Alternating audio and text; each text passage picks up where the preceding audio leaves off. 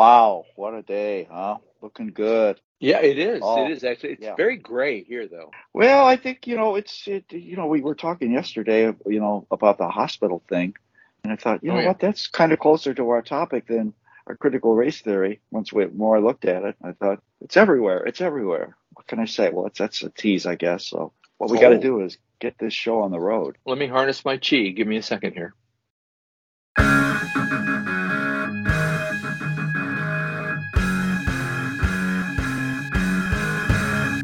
Hey, welcome to the Bro Show. You made it. Yeah, my name's Wow. Jerry. My name's John.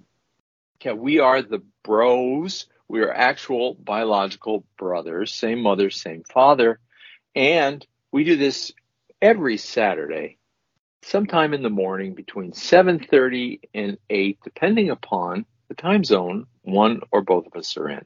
Right now we're in the same time zone, right, John? Yeah, we're on the same page for once. That's good. It happens. Or It maybe happens. it does happen. We get there occasionally. We get there occasionally, and we talk about four things. First thing we talk about is an animal. We have an animal associated with a season. It just so happens that today, John, believe it or not, this is our 12th season and our 8th episode of the 12th season. And this is the season of the meerkat. So our animal story this week is a meerkat story, right? Yes, that's exactly right. And I Second thing can't we begin do, to I can't what? I can't begin to think of all the math to come up with exactly how many shows we've done. Do that maybe for No, another no, we can't episode. do that. No, I'm challenged to do that. The second thing we do is we have a word that we usually ran into during Oh, research, right? yes, that's right. Third thing is we have a two takes. These are our Mm. takes on a big topic of some sort. And last but not least, we have two groaners, bad Ooh, jokes. dad jokes. Not Yeah, so good jokes. not really. Not really.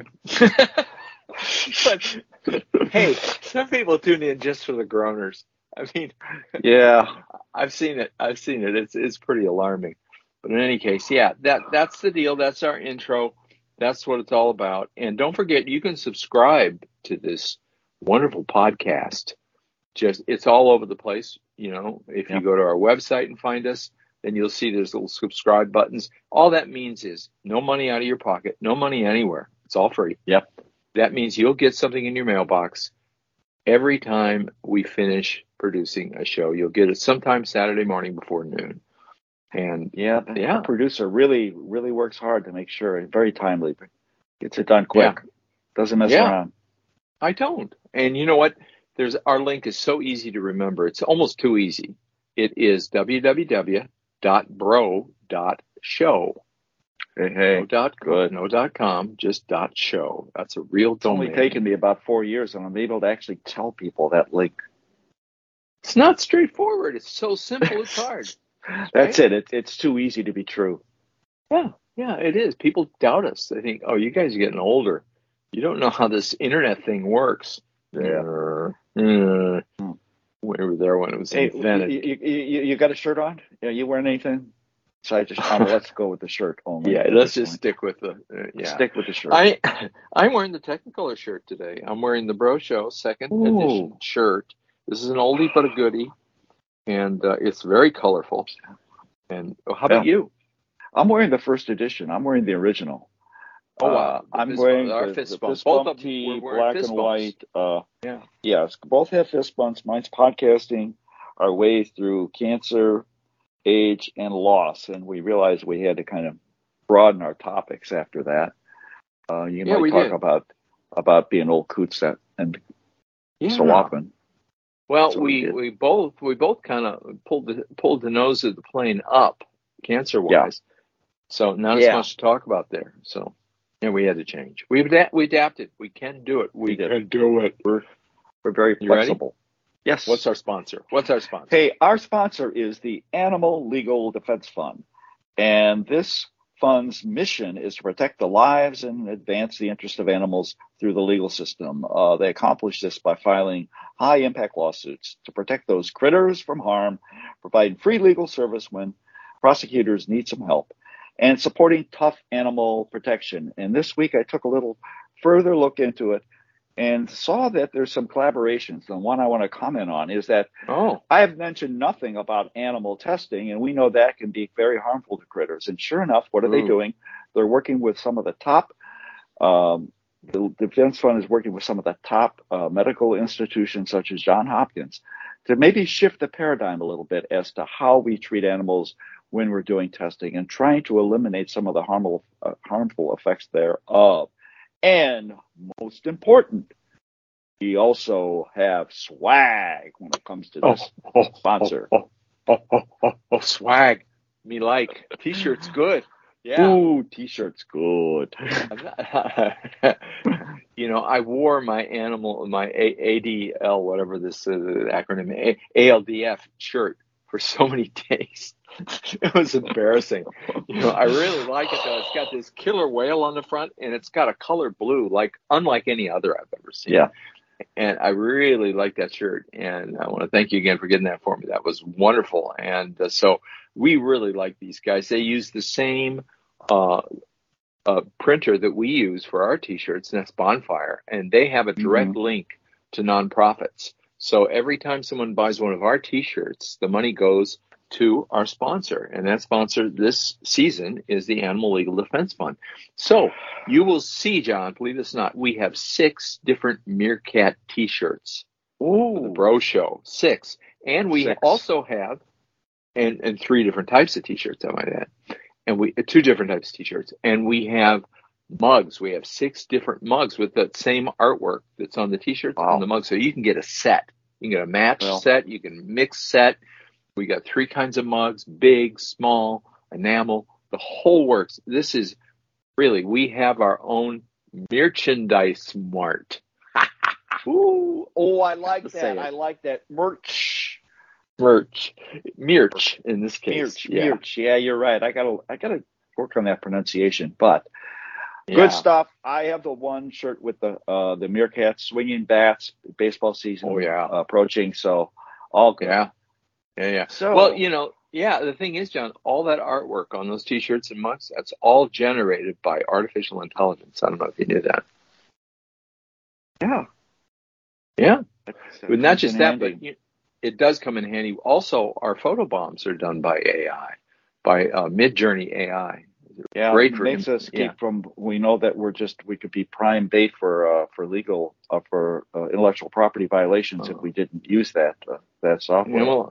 Our profile is getting too high. Yeah, that's right. And they were out there for everybody to see, and they are looking. Yeah, they are looking. They're making sure people don't steal the intellectual property, and we do not want to do that, do we? I think we got a meerkat story. I think we do too. Oh man, I like your title for it. Meet the Meerkat Mama. And what about this? I get a feeling of like Queen Bee stuff here with respect to the meerkats. A dominating factor, perhaps you could enlighten us. Yeah, this is really something. It's kind of like the inverse of a harem. With the harem, which is common in many mammal species. Whales do this. They have a pod, and they have one whale that does all the inseminating, and that's how it works. And they fight for the right to do that, so they always have the strongest possible calves because they're battle tested. But what happens with the meerkat mama is the inverse of that. There's one meerkat, female meerkat, usually the biggest and the smartest, that takes care of all the reproductive stuff. But it's more than that, John. It's more than that. Let me elaborate on this just a little bit. So what happens here is that if any other meerkats want to have babies, they have to have the blessing of the meerkat mama. Yes. Matriarchal. Yeah. And if they don't, then don't go into that. The consequences are very dire. They are dire. There's more though. There's more. Not about Bring that, it on. but there's more stuff they do. When there's a threat of any kind, it is the head meerkat, the meerkat mama, who heads up the offensive, the battle plan, how they're going to, if there's a predator coming, if there's a cobra that's coming in the neighborhood, she leads the charge. And if there's an eagle or something that's swooping around, likewise, she leads and forces everybody into the tunnels so they can't get Mm. swooped. So, we all know about the sentinels. We've talked about that before, and they play a vital role. But the meerkat mama is really the one who is the brains of the outfit. She organizes, she leads offensives, defensives. It's incredible, all the stuff she does. And when she is done with her work and she's retiring, which is to say expiring, Yes. someone takes her place, and that is the female meerkat, the largest, smartest female meerkat. Yeah, they have it to all fatten happens up, all over again. If they realize that the head is getting a little old, they start looking around, and they don't want to do quick, because if the mama meerkat feels any sense of threat, you will be banned. And if you end up being banned and you are come outside the family, you're as good as dead. Predators are all over you, so you got to be careful and go by the lay of the meerkat mama land. And I think one thing we need to understand, we don't want to get dark here. We need to understand that all animals have a way of kind of balancing their act in terms of their population, etc., and take some rather dire ways to do it. But what I want to point out is, do not read articles such as "Meet the world's most murderous mammal, the meerkat." Do not read that article. No, don't read that article. You don't need to see that. But you're right. It is a common practice, and not to go light on banishing either. That's a rough thing. It's hard among humans too. You get dependent upon your social group, and if you get kicked out of it, it's not a minor thing. It's pretty bad stuff. That's for sure. It is. Yeah. Oh boy. Okay. Well, enough on that. We got a word. Yeah, we do have a word. Our word is red. 2 words actually. Redlining. And redlining is a discriminatory practice by which banks, insurance companies, etc., limit loans and insurance within specific geographic areas. So to give you an example sentence, redlining has led to Black communities missing out on owning property and accruing generational wealth after they were forced to remain in neighborhoods and reinforcing segregation. So I got that from my source is an article called Redlining Then and Now. So it's a specific practice that takes place, and it's not good. And it just, so that's what it's all about. Wow. Still happens somewhat. Hopefully it's but again, it's hard to get away from these social systems. So. Yeah, it wasn't just in terms of origins. Wasn't this originally people taking a red pen and drawing boundaries around neighborhoods?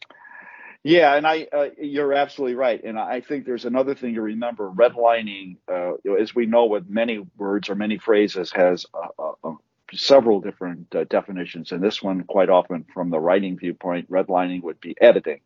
So again, editing taking a map. And editing in terms of what you want to do and how you want to proceed as it relates to giving out loans. Yeah, that's what it's about. You got it. Yeah, well, that's one of the big things too, and we're going to talk about this just in a minute. But the big thing that stuck out with me with this example you have here: accruing generational wealth. Yes. Right? Yeah. Yeah. Yeah, right. You know what I'm saying, right? Because that's how community.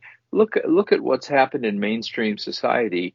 Is that the longer a group is in the United States, let's say an ethnic group like Italians or Irish or Lithuanians or whatever group you want to name, the longer they're in the United States, the more generational wealth they accrue, the better education their children get, their grandchildren get a situation where, they have different assumptions about how life should be. Think about the communities who don't get that. Right. It's just the opposite, and what happens is they watch everybody else move ahead and they don't. And what does that do? Well, that reinforces poverty, reinforces crime. So it's not a good thing. There's actually something that is very important that's very big in the news, John, and I think that's our 2 takes. It has to do with this. Sure does. I mean, as we take a look at this is Black History Month, And as a result, there's a phrase that's being used, thrown about, and it's called critical race theory. Now, what's interesting about this is a thing where you see it, you read a little bit about it, you say, I get it, and then within minutes, you forget it. And I think one of the problems it has is that we take a look at this phrase, critical race theory. First thing, you're not getting off to a good start by saying critical. And then we're going to finally learn that maybe it's not exactly specifically only race. And the only word that makes sense in this whole phrase is theory, because there's really no action. And if you start rushing towards trying to come to outcomes, you're going to get yourself in trouble and you're not going to understand it. So I'd like to just quickly go through I got an outline here, but I'll just kind of hit the high points. I thought, well, we'll start with the definition that comes out of dictionary.com. So CRT, as it's referred to, that's the acronym for critical race theory, is a set of ideas holding that racial bias is inherent in the many parts of our society, the systems that we have in local, legal institutions, social institutions. And based upon that design, which has been going on forever, it's got an early start in our history. We are left 1619. And that's another problem. Implemented by white people, and here we got a definition already that's off to a bad start because it ends with it ends with white people. And what we're going to learn is it's rather than white people, let's put in there the dominating group of people. And I think that would be a better way of saying it. So what we found is that there's more, rather than understanding this concept, there's more controversy. And it's basically because lawmakers in over 40 states have banned and restricted CRT teaching in public schools. Now, public schools, that's like high school. Here I am, I don't even understand this. And while all of a sudden we're banning something we really don't get, or a lot of people don't get. That's right. This has become politicized and attacked as a sort of an idea. Since we're trying to help everybody, all of a sudden it's sort of anti-American. Come on, we're supposed to do the American way of life where everybody has a chance to succeed and be better than others. Well, they were trying to do something good. So what's the background? It's about 40 years old.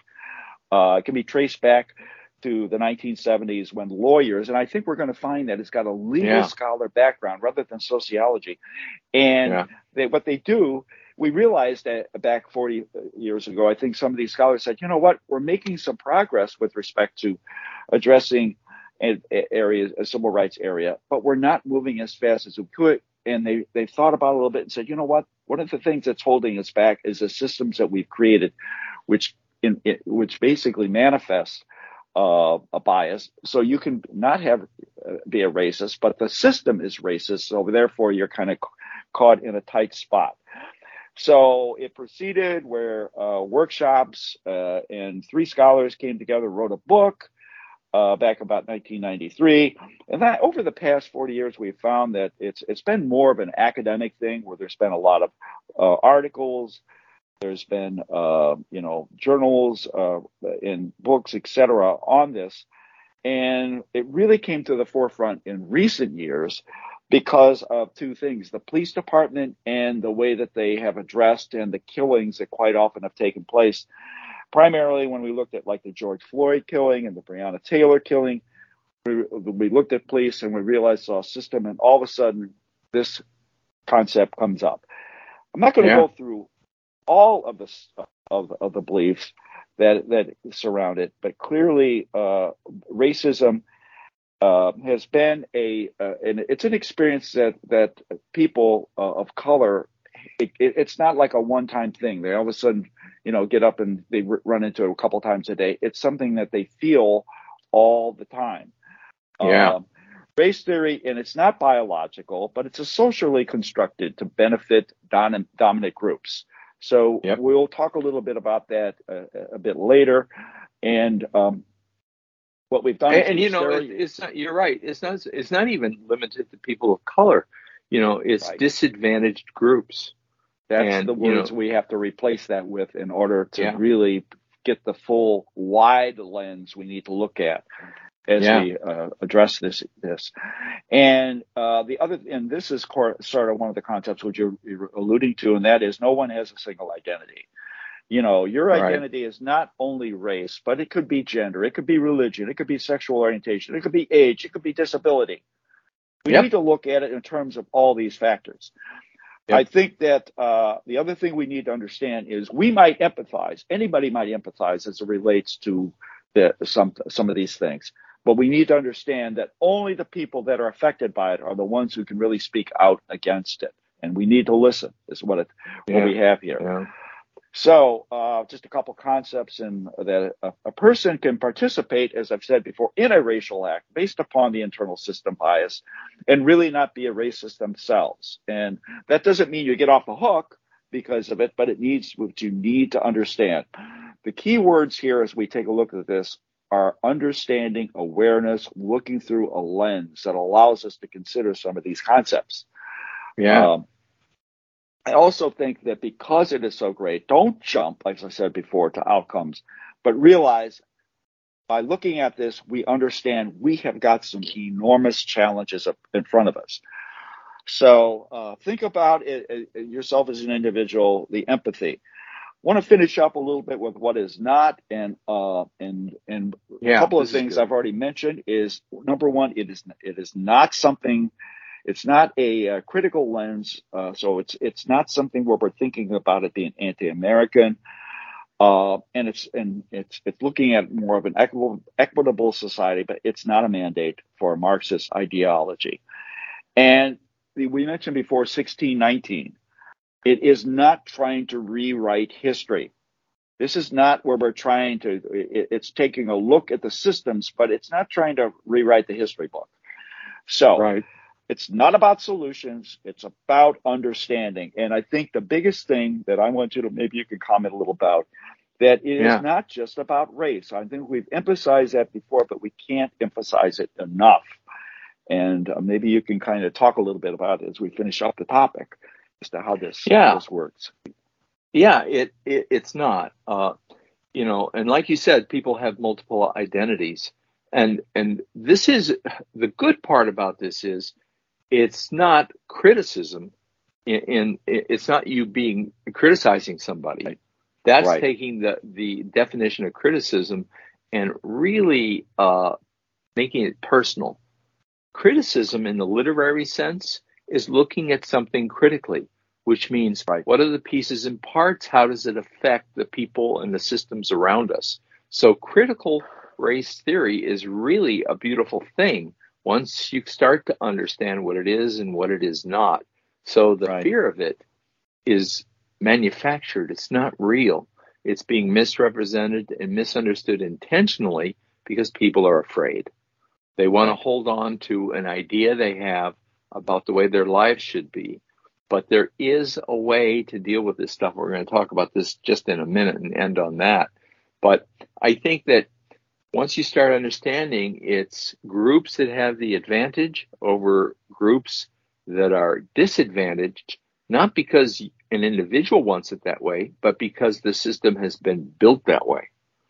And it occurred a long time ago in an age when people looked at each other differently and they viewed society differently. Remember, before we were the United States, we were a colony and we were ruled by a king. A single king. And so we inherited a very top-down, unegalitarian, hierarchical system. We had haves and have-nots.